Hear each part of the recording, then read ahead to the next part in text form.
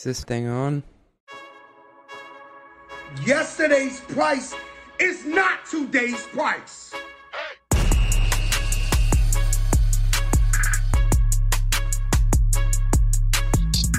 Hey, what's going on, everybody? CJ Gustafson, Run the Numbers podcast. I just discovered Starbucks makes a Trenta iced coffee.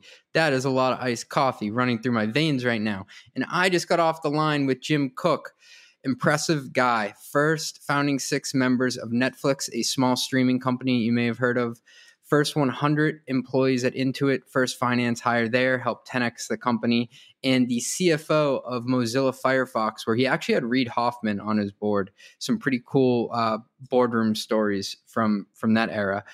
3 things I took away from this conversation. Number 1, first principles thinking. I have heard that in a million different tweet storms online from Thread Boys, but didn't fully understand it. He fully embraces this and explained it really well from the perspective of actually Reid Hoffman. And the way that he framed it up is there are a million different things that are going on, whether it be an M&A deal, a product launch, but there's really only one thing that matters at the end of the day to getting it right. So an example would be like not hiding behind your spreadsheets when like your customers don't like your product yet. Like you have to find that one thing that really matters in any sort of problem that you're challenged with and stick to getting that right and let all the other things fall by the wayside until you finish it. The next thing, and I'm going to put this on a bumper sticker, perfection is a prison. Perfection is a prison. What does that mean? It means we're going to be wrong all the time building companies, but we're going to be wrong within a range, and then we're going to course correct quickly to make sure that we are okay. And communicating that to investors, to employees, to everyone involved is important because if you're trying to be perfect, you're giving yourself no room for growth. And if you give yourself no room for growth, you're going to leave money on the table and you're really never going to reach your full potential. The third thing that we went over, and it's really a litany of frameworks that he hits on. I was actually taking out a pen live on the podcast and writing some of them down. The first one that I love for communicating to boards your financial results and being more of a financial storyteller, not just a reporter, is where we were, where we are, and where we're going. So providing context, not just a point in time. And then the next one for times when things aren't going your way or, the economy throws you a curveball or something like COVID occurs, it's what we know, what we don't know yet, and when we think we'll know. And I think a lot of leaders would have been, they probably would have wanted to use this when COVID first started because it brings people under the tent. It makes them feel like an adult and it makes everybody feel like you're figuring something out together and they have skin in the game. Amazon actually relies on this framework, he said, when they send out an email about a server going down, and being truthful about what you're going through and sharing the information you have on hand goes a long way to building customer trust. And they'll let you off the hook for not knowing certain things because you're being truthful around it. What people don't like is the ambiguity with, being encased in this, feeling of like, oh yeah, we do know what's going on. It's like, be straight if you don't know what's going on, and people will appreciate that in the long term. So enjoy this conversation with Jim Cook. But before we get into that, I'm going to go off the books for a second and break down something cool that I'm seeing in Instacart's S1. So Instacart coming back to open the public markets. It's a beacon of hope, or maybe the sacrificial lamb we've all been hoping for. The IPO market has been cold, real chilly for at least a year and a half now. And it was actually fun for a nerd like myself to dig into an S1. I haven't seen one in a while. They've been collecting dust on the shelf. I haven't looked at one probably since way back and when Sentinel-1 went public at like a bazillion X revenue multiple. But digging into Instacart, what I thought was most compelling is how much ad revenue they have. It was over $740 million last year, and it's growing at nearly 25%. Now, I'll admit this is growing a little bit slower than their core business, which is delivering groceries. But when you go about 2 or 3 levels deeper, and this is what I think CFOs who really have a handle on the revenue line items in their P&L will do, you look at the drivers of what's behind each of these lines. And so within their core business, they're actually keeping that growth up, not by delivering more watermelons on a bicycle, which by the way, not the most cost efficient thing to do, but by increasing their take rate. And what that means is they're increasing the amount they're taking per transaction on gross transaction volume. And that can't go on forever. It's kind of like trying to bleed a stone. You can only squeeze it so much. And I think some of the investment bankers will sniff that out, and some of the investors who want to put money into this IPO, that you need to incubate other engines for growth. And this is a common thing for companies when they get to such scale. It's you have this awesome platform business that's humming, but you also need to have other tangential areas to move into to keep that growth up. And so Instacart seems to be doing awesome on the advertising front. And what's so incredible about that is the marginal cost for an ad is like zero, right? I was joking about somebody delivering, a 24 pack of Poland Springs on a bicycle. Like that's not the most cost efficient thing in the world. Selling an ad, the marginal cost is basically zero. And some other data came out where you looked at the likes of like a Grubhub. Their margins are not nearly as good because they don't have as great of an advertising business. So this elevates the entire P&L, and I think makes Instacart a more attractive investment.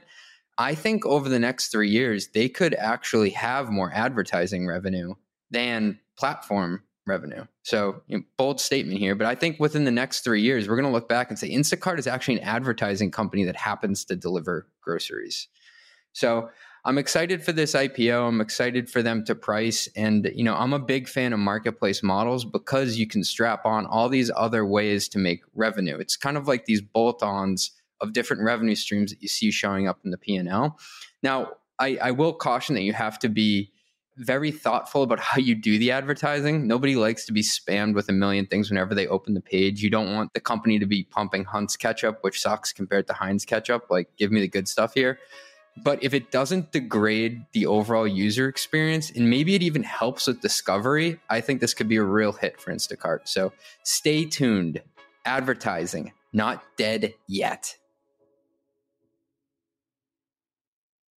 All right, welcome back to another edition of the Run the Numbers podcast. I am CJ Gustafson, a nervous CJ Gustafson, because I am about to introduce the great and powerful Jim Cook. Jim, how are you doing today?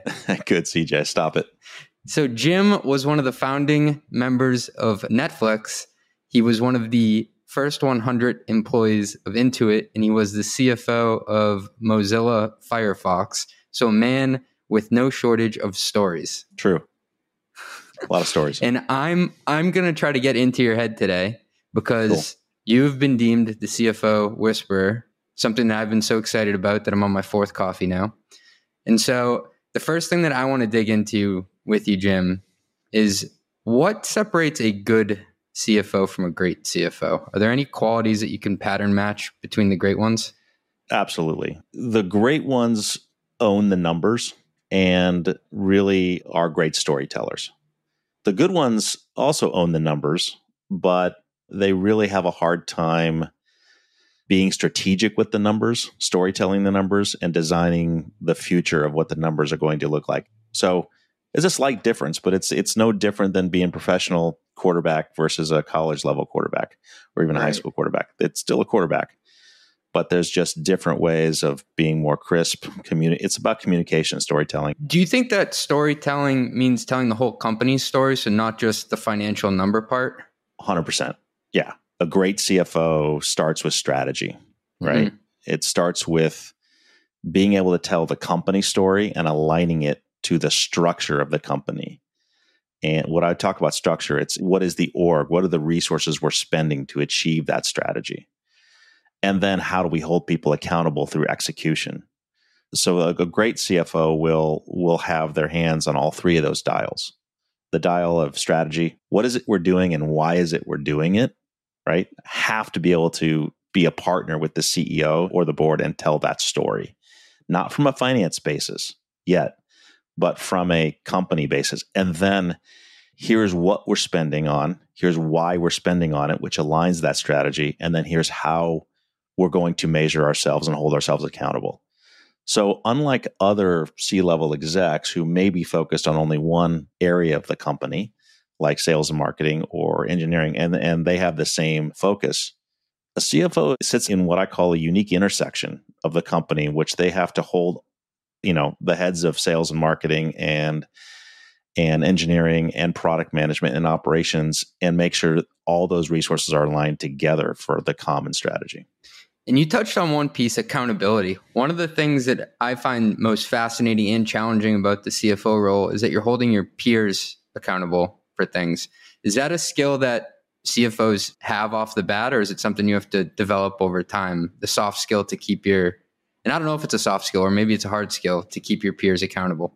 It's a hybrid skill, but I would say it's probably more soft skill than hard skill, because if you try to use it as a hard skill with a structure and a template, it backfires on you, because what you're really designing for is trust, and what you're really designing for is team. And no, CJ, it took me 10 years probably to learn this, probably more personally, which is why I'm really enjoying sharing back in venues like this and with my clients. But it's this soft skill of team first. We win as a team, we lose as a team. And it's the trust in helping to build trust in teams through your financial lens, through your CFO lens, through your leadership lens, and holding people accountable is like, hey, I'm just going to be the numbers person, but say that, we all committed to hitting these numbers and these milestones, and be the holder of those assumptions, because there's a bunch of assumptions that engineering and marketing and product management and operations that all have to come together to create that metric of success. And if one of those cogs in those metrics wheels aren't performing, then the car engine is going to backfire, or it's going to start, chugging along, if you want to use that analogy. And so the CFO is the first person to recognize that one of those systems is off and has to actually be the governor, take your foot off the gas or pull over to the side of the road and get more gas because we burned too much in one area or another. Like, they're constantly monitoring the dashboard of the company, if you want to use that analogy of a car, and the different system components of a car. And so that's a soft skill, because you're constantly holding people accountable to, and it's not, I would be very careful about holding any one person accountable, right? Because then they feel judged and shamed. Are you saying you should hold the problem accountable, not the person? Yeah, that's a really good way of putting it. It's like, we're all one team. We're not going to get down on this person for not making the play, right? Nobody's perfect. But hey, that play we threw to that person or whatever, and we didn't make that play. So we all, got to come back and solve this thing together. Can you think of any examples with your advisory practice bench board or in your own personal experiences? I'm just trying to get a little more tactical here of a time that's backfired. Oh yeah. A time when you're holding people accountable is backfired? Yeah. Oh, for sure. Or trying to in the wrong way. Yeah, and a lot of companies go through this through different stages, right? And so one of the things that I talk about a lot is how in many, many startups and companies, the product team, the engineering team, and the go-to-market team are not aligned. That's a good one. And it really is a series of silos. Now, they all have executive team meetings, whatever you call them, E-team, E-staff meetings, exec meetings, and there is a CEO. But when you get inside the culture of those companies, one of those orgs is probably stronger than the other. They've maybe got a stronger executive, and they're the real driver or the alpha person in the room. And there's a bunch of finger pointing that starts to go on when the sales team or the head of sales says, we're selling all this stuff. Why can't you guys build it? Or the engineering technology leader is really the head of the company because that's where it was founded. And we're building this stuff. Why can't you guys sell it? Right? Or the product person says, hey, what you guys are building and what you guys are selling, we're not capable of actually producing in a product. Like, our customer doesn't even want that.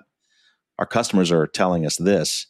You can't sell this stuff. So when you have a bunch of silos and you're holding people accountable, what you get is a bunch of finger pointing, which then self-destructs over time. It can work for a while, right? And it can grow a company to a certain stage. But at almost every single point, if all three of those cogs of those wheels aren't aligned, that culture and that system will self-destruct eventually. Hey, thanks for listening. We'll be right back after a word from our sponsors. If you're a startup founder or executive running a growing business, you know that as you scale, your systems break down and the cracks start to show. If this resonates with you, there are 3 numbers you need to know: 36,000, 25, and 1. 36,000. That's the number of businesses which have upgraded to NetSuite by Oracle.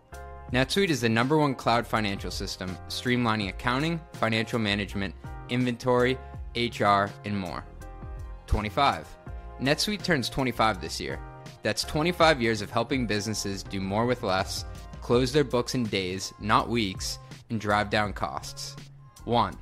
Because your business is one of a kind, so you get a customized solution for all of your KPIs in one efficient system with one source of truth.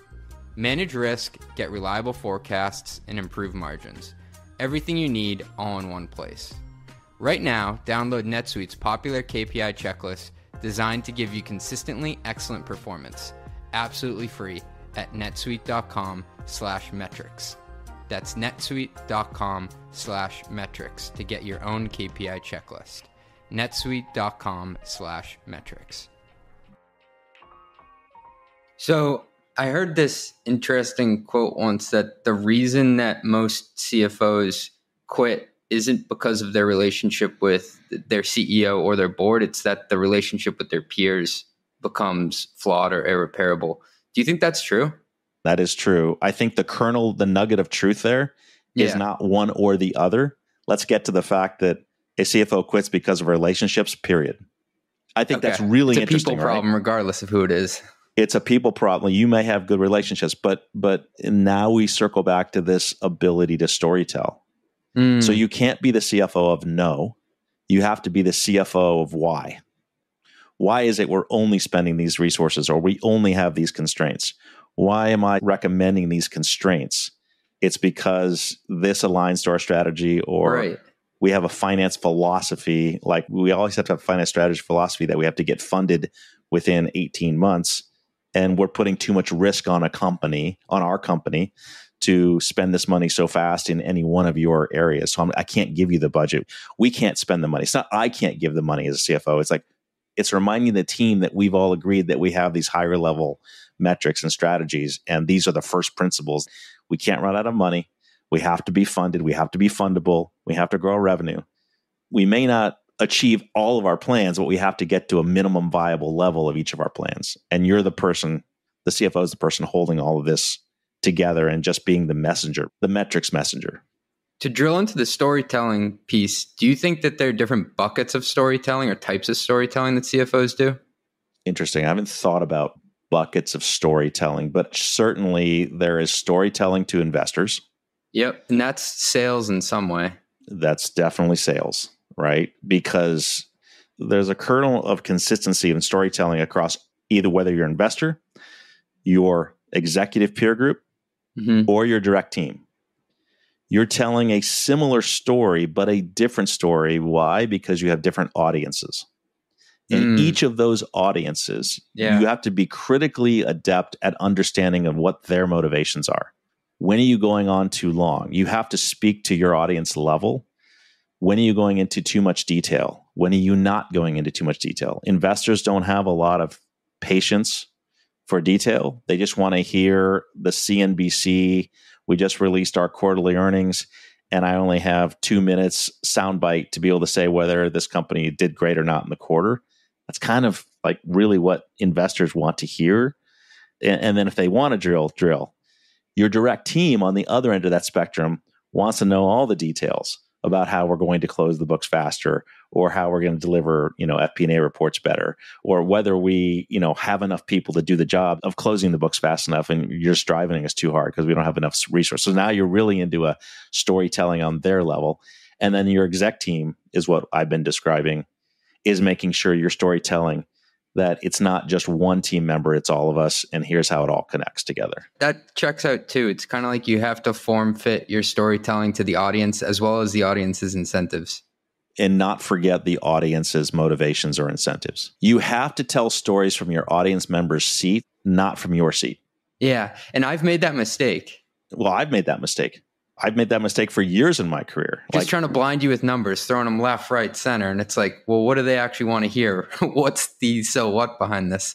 What's the so what? And what are the 3 things or less that you want that audience to take away, knowing there's so much more? See, one of the fallacies of being at the unique intersection of all of the data and having the brains that financial people have, of pattern matching and planning, and they've got all this data in their head and notebooks full of data, is you have too much detail.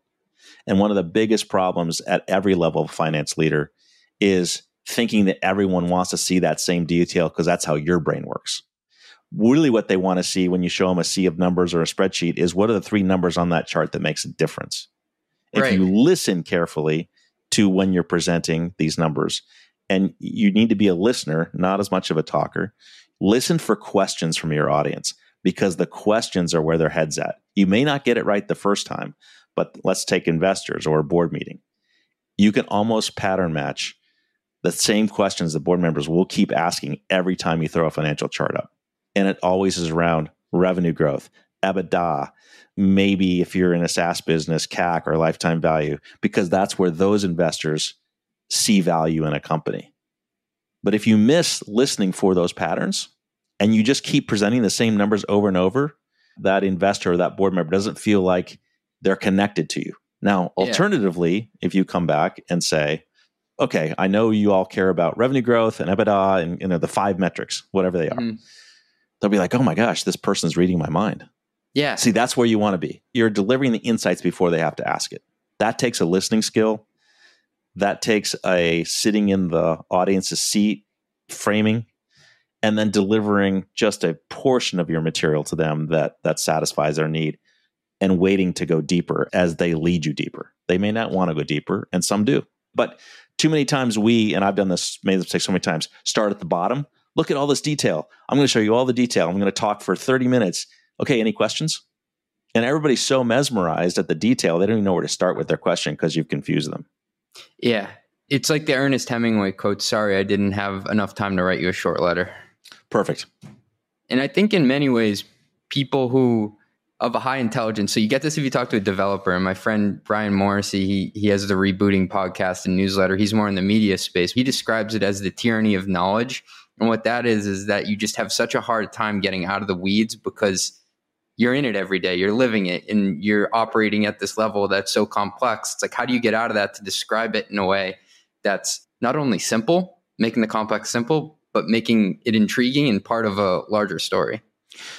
You'll hear some of the best leaders, and I picked this up over my years, talk about first principles. What's that? Can you describe what first principles are? First principles are, what are the 3 to 5 things that have to be true no matter what? And amongst this tyranny, what you call this tyranny of knowledge, what are the 3 to 5 things amongst all this that has to be true for us to be successful? What is the first principle? This has to be true or we won't get funded. This second bullet point has to be true or we won't hire the right staff. You will find that if you challenge yourself, there are really only a handful of first principles that must be adhered to, and everything else is subservient to those. It's hard making that list simple, but the great CFOs focus on those, what you'll hear it said, 3 to 5 metrics, or our first principles of finance, whatever those are. Develop them and dive down underneath the iceberg from there in your tyranny of knowledge. I love the first principles bit. It reminds me of Sam Zell, famous real estate investor, said in any deal, there are 1,000 things that you have to look at, but there's only one thing you have to nail that could go wrong. It's kind of like picking out that one thing from all the other things that everything else hinges on. When you can think like this as a finance leader or a CFO, it then helps you in the most struggling moments, the most critical moments, when people's emotions and their lizard brains are going off because they're panicking because we're not hitting our numbers. Yeah. And we're going down rabbit hole after rabbit hole in an exec meeting. And all of a sudden, when you can hold these first principles and remind the group, hey, above all else, we just have to make sure we do this, right? When you can be that leader and remind people what those first principles are, and then story tell what needs to be done across different areas of the company that reflects the numbers, you escalate your influence amazingly. Do you think great CFOs, like a great athlete, are able to shut off that lizard brain at some point? I think every great leader has to shut off that lizard brain at some point, and most can't do it. Right? So this is what we're all learning. Some learn it faster, some learn it slower. Eventually, either learn it or you don't make it to the next level of this sport of business. You can be a great high school athlete and never make it to college. You can be a great college athlete and never make it to the pros. Eventually, you won't make it to that next level if you don't have this capability. I have this theory that execs are paid more not just because they make right decisions, but because they're actually willing to step up and make a decision. Do you think that's true to a certain extent? I think it's true to a large extent. I think there's a fallacy of a right decision. I think as you gain more and more experience, the great leaders understand that at any point in time, they can only be 80% right. If you're 80% right, fine. If people aren't comfortable with that, call it 85% right. I'm never going to say that every leader's more than 90% right. It's just not true. In any walk of life, in anything that you do, if you're 80 to 85% right, you will be remarkably successful, unbelievably successful. Can you go deeper into that? Because I feel like there are a lot of CFOs and people aspiring to be CFOs who are very afraid to make a mistake. And this is the problem, right? And so I talk about this a lot with my clients. Being 80 to 85% right is awesome. But what does that mean? That means you're 15 to 20% wrong. If you're 80 to 85% right, then you're 15 to 20% wrong, right? Yeah. We're black and white. I can't be 15 to 20% wrong. I've got to be perfect. No, whether you're a CFO or a leader, you have to course correct quickly. Here's an axiom of life, right? You did Hemingway. I'll do Darwin. In order to grow, you have to learn. You have to improve from learning. In order to learn, you have to fail. Yeah. We don't learn how to walk and talk without falling down a lot and having our speech corrected and learning how to, like, everything we've ever done as humans means that we've failed, we've learned from failure, and we've grown. But if you're 100% right all the time, or you're so restricted that you have to be 100% right, guess what? You're not in that 15 to 20% zone of learning, and you're not course correcting quickly, and you're not growing properly. So I like to flip that. In fact, don't be 100% right. One of my favorite phrases that I think I came up with, I don't think I heard it anywhere else, but I said it with one of my clients about 2 years ago, is perfection is a prison. Ooh, that's a hot one. We're making that a soundbite. Producer Nancy, write that one down. Right. It just rolled off my tongue one time as I was trying to describe, like, perfection is a prison. Why is perfection a prison? Because there's nowhere else to go but down. Point one. Oof. Point two, you are constraining yourself so much from any new learning that you're not growing. And if you're not growing, you're not improving. You can be right and stand still, but that's not the goal of business.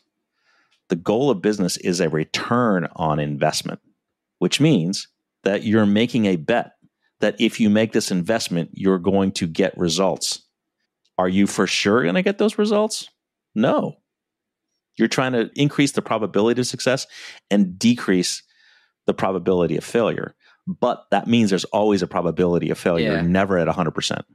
So living that line of what's right and what's wrong and course correcting quickly is the key to being a great leader, a great CFO, and embracing it. I see Reid Hoffman's book Behind You, Masters of Scale. That's a great one. I think he had a quote that I'm okay with some foot faults as long as you're 80% right most of the time, and like you can course correct. You're willing to quickly say, "Hey, I messed up, and I can try to fix it." Reid sat on our board at Mozilla, and I was in every board meeting, and I've learned a lot from Reid. So maybe I picked up some of this 80% from him. I'm sure he's got many more quotes like that. What was it like having him on your board? What was his personality like? Oh, he's a strategist through and through. He's amazing. He's a great pre-reader. He will sit there and I picked up a lot of my first principle thinking from him. I'd heard it, but I've never seen it actually done in action. And he will always come back to first principles. He will always come back to strategy. He will always come back to what the desired outcome is. And he will bring the groups back from rabbit holes quickly. Did he ever challenge you on something directly? He challenged us all the time. Absolutely. Because it wasn't first principle thinking. Did any examples of something you laid out there in a board meeting come to mind? And he was like, no. Yeah, I don't want to divulge anything, but a lot around our relationship, Firefox relationship with the Google contract, Firefox relationship with the Yahoo contract. We were entertaining having Bing as our search engine for a while. And we were playing, and all three of those were very major decisions, and they all had their risks and their pros and their cons. And Reid was just masterful at summarizing the pros and the cons of having Google as a search partner, Bing, Yahoo. What risks are we willing to take? That's just one example. Can you speak to what a good relationship is between a CFO and their board? what role they play, because the CFO is kind of sandwiched in the middle in many occasions between the CEO, they're the right-hand person to the CEO, confidant, and then you also have to be truth teller to the board. That's exactly the word I was going to use, truth teller. I think the great CFOs will tell you that they're truth tellers, and they are more reporters and truth tellers. I would encourage every CFO or any finance leader, you don't have to be a CFO, but I do encourage every leader, and I certainly encourage my clients this, to establish the same relationships with their individual board members as you do with your CEO. And it's the same principle. Relationship first, based on trust. Integrity without compromise. I'm just going to tell you the truth, the hard truth, right? The facts. I'm not going to try to be perfect, but I'm just going to try to be the concise storyteller of the facts, and having a clear point of view and having a recommendation, but willing to listen to everybody else's as well. So this is the kind of relationship that when you can build with your CEO or the board or individual members, it works. It's super difficult to build a relationship with a group of people. If all you're doing is try to influence the 5 people on your board, you have to divide and conquer, try to establish relationships, which not only, so when you get into the room and they get in as a team, they've heard it before from you one-on-one and they can echo what you're saying. And then it brings more credibility because they've heard it before and they're echoing. And then when others are echoing, and that's work, you have to carve out time, right? Many of us are so busy, and I had to learn this lesson. Just closing the books, just getting it done, just trying to make a perfect report. Yep. And you feel great about that. But many times, most times, what separates the great CFOs is they actually carve out time in their calendar to have those one-on-ones. Just, hey, I just want to update you. You tell your CEO very transparently that you're having these meetings as well, right? And why you're having these meetings. It's to the benefit of the CEO-CFO partnership to hear 2 different voices, right? We have to represent ourselves as being partners with each other and having different viewpoints, and the board wants to hear that. They don't want a CFO that is a yes person to a CEO. They don't want a CEO that only does what the CFO tells them to do or provides them to do. They want a healthy partnership. And that can be intimidating because the CEO is many times the founder of the company, has more of a track record with the investors, and is your boss. I mean, I guess the board is your boss to a certain extent, but that can be a tricky line to walk. It's tricky, but it's just like anything else, it's practice, right? Yes. It's understanding that, and I know where you're coming from on this because I certainly have been through this in my own head. It's tricky because everyone thinks that there is a right way of doing something, that there's a perfect way of talking to a board. The reality is, when you talk to all the great leaders who have scaled companies, the reality is that building a business is messy, full of mistakes and full of pivots and full of fast course correcting.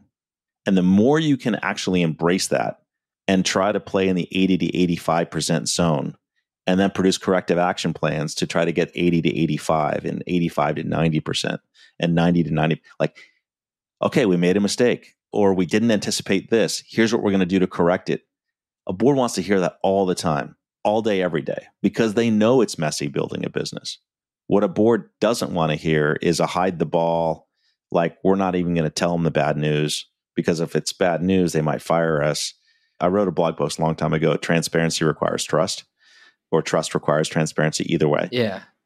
It's hard. It's intimidating to be transparent, but when you are, it just opens up the relationship that we circle back to. Do you think hide the ball is something that a lot of first-time CFOs mess up on? And CEOs. And CEOs. Can you say more about that? A lot of it is driven from the CEO who's in fear of their board to be more of a truth teller.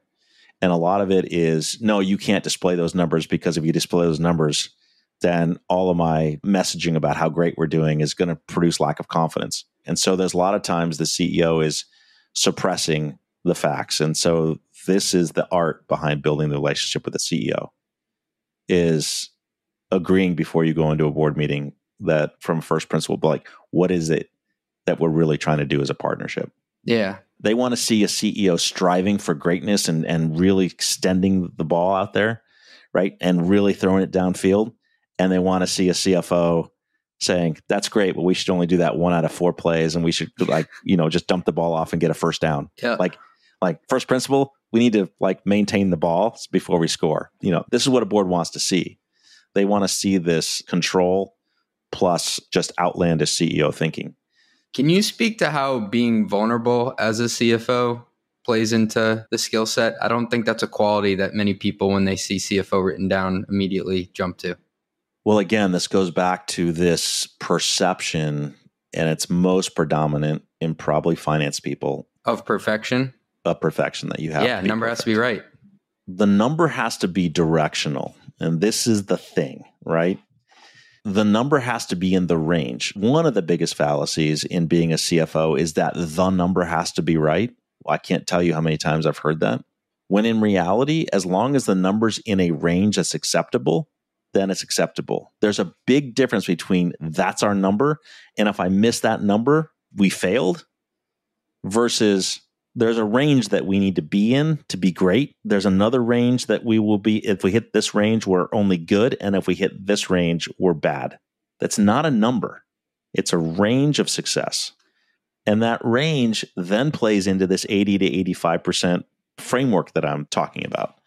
Right. When you can think in ranges and you can think in bets, and how do we invest more of what's working and course correct quickly and invest less of what's not? How do we challenge our assumptions? Your question was on vulnerability. So when you can get out of the mode of having to be perfect and saying we are going to be wrong, but we're going to fall within a range, but we're going to course correct quickly, invest more of what's working and quickly de-invest in what's not, then you're actually telling people what your first principles are, that nobody's perfect, and that you're saying who you are and how you're going to help lead this company. And that's vulnerable.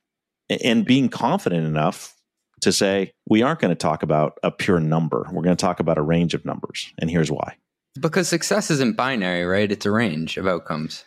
Well, and yet most startups believe that if we don't hit the $85.6 million of revenue, or pick your number, that we didn't hit our number and no one gets a bonus. Like, that's not how life works. That's not how public companies work. Public companies, you'll never hear a CFO or a CEO talk about a number. Our guidance is this range. It's X millions of dollars to the Y millions of dollars next quarter. Our guidance is between 16 and 20% revenue growth.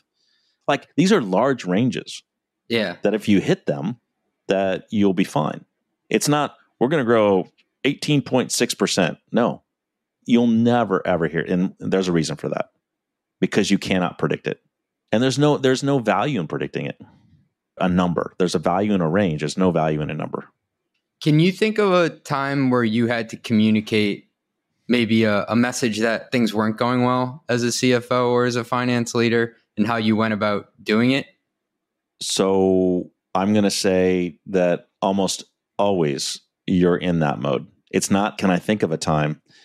Or if you're operating properly, there's something that's always not going well. The question then is, how important is it that it's not going well? And what's the risk of that thing not going well?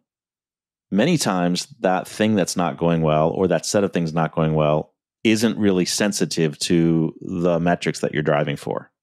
And so you're constantly trying to reprioritize the activities of a company around the axis that I call important. If you draw this axis on a real simple 2-axis thing, is it really important? And how capable are we? Or what's the risk? You can either put capability on that lower axis or risk. If it's highly important but low risk, it's maybe not as much of a priority as super highly important and high risk. Again, we're talking either in ranges or grids or whatever, but you have to actually, it's contextualizing what you're investing in and why. On importance, many times I do the importance versus capability matrix. Jim, what are some of the key frameworks that you like to rely on? Yeah, that's a great question, because I think this comes back to leadership. So the one I've developed over time with my clients, which they love, not just me, I developed it, but they love it because they've instituted it in their board packages, is this framework of where we were, where we are, and where we're going. It's a very simple way of talking to any audience. We were here with our numbers. We are now here the decisions we made to get there. This is like you are here on the map, and here's where we're going. When you can frame out where we were in the metrics, where we are in the metrics, or in the financial storytelling and where we're going, it really helps the audience align the numbers to the strategy. So that's one. The second one is in times of crisis, because there's always crisis, and you asked this earlier. I developed this framework, and I actually talked about this on my strategic financial leadership, and I think one of the podcasts you may have listened to. And this was during COVID and the SVB. Here's what we know. Here's what we don't know yet. And here's when we think we'll know. That brings along the transparency, because all of the people in crisis expect all these leaders and the CFO to have the answer. You have to tell me that you're not going to fire me. You have to tell me that we're not going under. You have to, they're looking for that one answer, that one number. And yet you can be vulnerable. Let's bring the vulnerability thing back by saying, here's what we know right now. Here's what we don't know right now, because this situation is developing. But here's when we'll know, and when we'll know, here's when we're likely to make decisions based on this situation developing.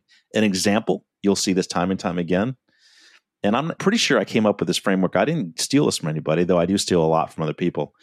But when Amazon goes down, and Amazon's gone down a lot, when Google goes down, when you get the CEO letter from Amazon or Jeff or the head of AWS in the past or Google apologizing for their system going down, when you really look at their letters to customers or any crisis, you'll actually see this framework in practice. And I think I developed by reading so many of these letters, like, oh man, that communication in that time of crisis, they did a good job. What is it they were actually saying? Their first paragraph, I realized, is here's what we know. This is what this is how my brain works. They described in the first paragraph, here's what we know. They described in the next paragraph, here's what we don't know yet about the situation that's developing. You can see this at the highest level of politics and business. And when you can use that framework, it's awesome to communicate. I like it too, because it's vulnerably confident, because you're saying, this is what I don't know, but you're confident enough that you're going to figure it out with the yet. This is what we don't know yet. Here's the steps we're going to take to figure it out. Exactly. That's going to take some time. We'll come back to you when we do figure it out. We're just telling you that we don't have all the answers, because guess what? Nobody does. And the feedback you get from teams when you do this, your direct team and your company, is off the charts. Immediately you'll get the feedback, or you'll get it later, either directly or indirectly through surveys, many times directly. Wow, I've never had a CEO or a CFO talk to me this way. I've never had them be like, I felt like I was inside the person's head. And you know what? You feel like you're there with them. And you have some vested interest too in like figuring it out. I think it kind of brings them into the fold. So it's not like us versus them. You're all kind of 100%. Trying to figure it out together. And now you're winning as a team and you're losing as a team. You're not guaranteeing that things are going to work out, but we're a team. And I'm going to tell you what I know, what I don't know. I'm going to tell you from my CFO lens or the CEO lens, however you want to do it, of why it matters, why we're concerned about it. Think about sheltering in place for COVID. Nobody had any of the answers. But the people that communicated, here's what we know, here's what we don't know yet. Like we may have to call people, like we don't know when we're calling people back into the office, if ever. We figured out as we went. But the people that communicated that way, they were like, wow, I really trust that leadership team because they just told me the truth. Builds trust. Right. They didn't treat me like a baby. They told me what they didn't know. 100%. But I'm confident they'll fix it. That's a huge framework. Please, everyone listening to this, use that. Like you will find it works. It works. I've used it several times. And I didn't used to have this in my arsenal, but it works. It's hard. It's hard to be that transparent. But you get off those calls that you the first time, it's like, oh, I got to do that again. That was great. It's so freeing. It's so freeing, right? The third one is maybe something similar. It's this is what happened. This is why we think it happened, or our blind spot on the why, because we're not perfect. And you actually go into nobody can predict perfectly. We're humans. If we predicted perfectly, we'd all be rich because we'd all be predicting the next stock price or interest rates. We're not. This is what happened. This is why it happened. And this is what we're doing about it so it doesn't happen again. In other words, we made a mistake. We now understand why we made it. We did have a blind spot. We didn't anticipate that, exogenous thing coming in to the system. If we would have anticipated, it wouldn't have happened, see? But so, yeah, we got blindsided by this. But, let's think of security, right? Someone broke into our system. So we're going to harden our system so it never happens again. We're just telling the truth. We're truth tellers.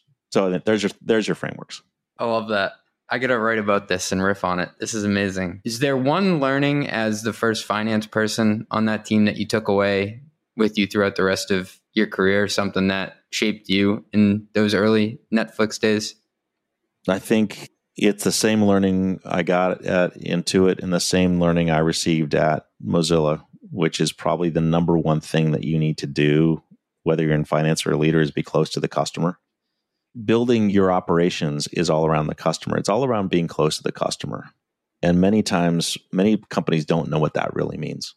It means actually talking to your customers. It means actually listening to the problems. It means solving the, my disk didn't come back for 5 days. Why is that? Well, we got to solve that. And so we figured out in those early days how to use express shipping to get those first-class mail packages there in 1 day to Boston from San Jose versus the regular mail that we were using, which would take 3 days. Now, there was a technique that we used, but we did it because the customers really wanted their disc faster. So the lesson is be super, super close to your customer. The lessons were be super, super agile, because in the earliest days, perfection is not what you're seeking. It's getting better every day. It's working out every day and getting better every day, which means you got to be agile. You cannot have a lot of structure in that kind of company. As you get more successful and as your customers really start relying on you to deliver the same quality of product all the time, then you need to start layering in structure and management. After you nail that core customer need, you're saying, don't do anything else until you figure that out first. 100%.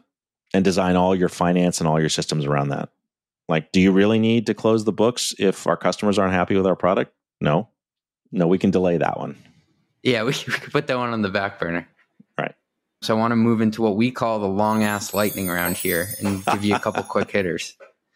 So the first one I wanted to ask you is, can you give us an example of something throughout your career that you may have messed up on the job? I did walk into board meetings with detailed spreadsheets with all the backup in my, I was not going to have anybody poke holes into my awesome reporting, right? I was just going to have everything ticked and tied. And I would say that's probably the number one thing I messed up for at least 10 years of my career. Because you were thinking too in the weeds, you're saying, when you went into the meeting? 100%, all the time. And I'm like, oh man, that meeting went great. They didn't ask any questions. Yeah. That's awesome. Man, I nailed it. Guess what? You find out the hard way that the reason they didn't ask any questions is because you either displayed this, please don't ask me a question because I've got all the answers, and this bravado, right? But you didn't establish a relationship because they're not engaging with you. You're not actually having a conversation because you're not having a conversation, not engaging. They're not developing a relationship. And now you're just the answer person. If you're just the answer person, you're no better than Google search engine. Don't be that person. I wasn't that person for the longest time. So in your practice, you talk to a lot of CFOs who are picking out their software tool stacks. Let's say you're coming into a company, you're the CFO, you're at, say, 10 million a day, but you're hoping to be at 100 million in ARR in the next 18 months. What are some of the tools that you would go out and buy? How would you build your tool stack as a CFO? The tool stack is changing so rapidly that the only thing I would say, and I was a big systems person I always think in systems, but your system, no matter what it is, there's going to be 3 versions of whatever system it is for your stack. I guarantee it. The question is not, is that the right tool for my stack? Travel, RevRec, Salesforce, CRM type system, engineering development system. I mean, there's hundreds. That's not the question of picking the right ones. The question is, does that system has to have a very open API, and it has to have the ability to talk to the other systems. There is no one ring to rule them all system. Extracting the information out of those systems in an API way and having them talk to the other systems is the critical link. That's not a specific answer, but I think it's an important contextual answer. Last one I got for you here. Hopefully a fun one. What's the craziest thing you've ever had someone try to expense in all your years? A $20,000 annual flight pass from my head of sales because the person was convincing me they were going to make that many flights, and they produced that spreadsheet, and I'm going to save the company money by buying a $20,000 annual flight pass. Did you approve it? No, that was a quick no, because that means that person will be traveling to all those places. That might not be the best idea. Perverse incentive to travel. Thank you. It's a perverse incentive to travel. And that may not be the best idea for the company when they're trying to build their team. And maybe they don't need to travel. Maybe they need to actually have more, nowadays, more Zoom meetings. Back then it wasn't Zoom, but no, that wasn't a good idea in my view. And so I talked through my why of, I'm not a CFO of no, I'm a CFO of why not? Why or why not? Oh, that's a great soundbite. CFO of why not? Jim, this has been amazing. Thanks for letting me sit down with you and learn from you. I know the audience appreciates it as well. And where can people find you if they want to get in touch for more advice? Hit me up on LinkedIn. Hit me up on email, jimcook@benchboard.com. Hit me up on Twitter @Cookflix, COOKFLX. Yeah, Cookflix. That's the best handle I've heard in a while. Yeah, there you go. Created a long time ago. Cool. Thanks, Jim. Really appreciate it. You bet. I appreciate it, CJ, and it was a fun conversation. Run the Numbers is a podcast from Turpentine, the network behind Moment of Zen, Econ 102, and more. If you like the episode, please leave us a review on Apple Podcasts or rate us on Spotify. Do it.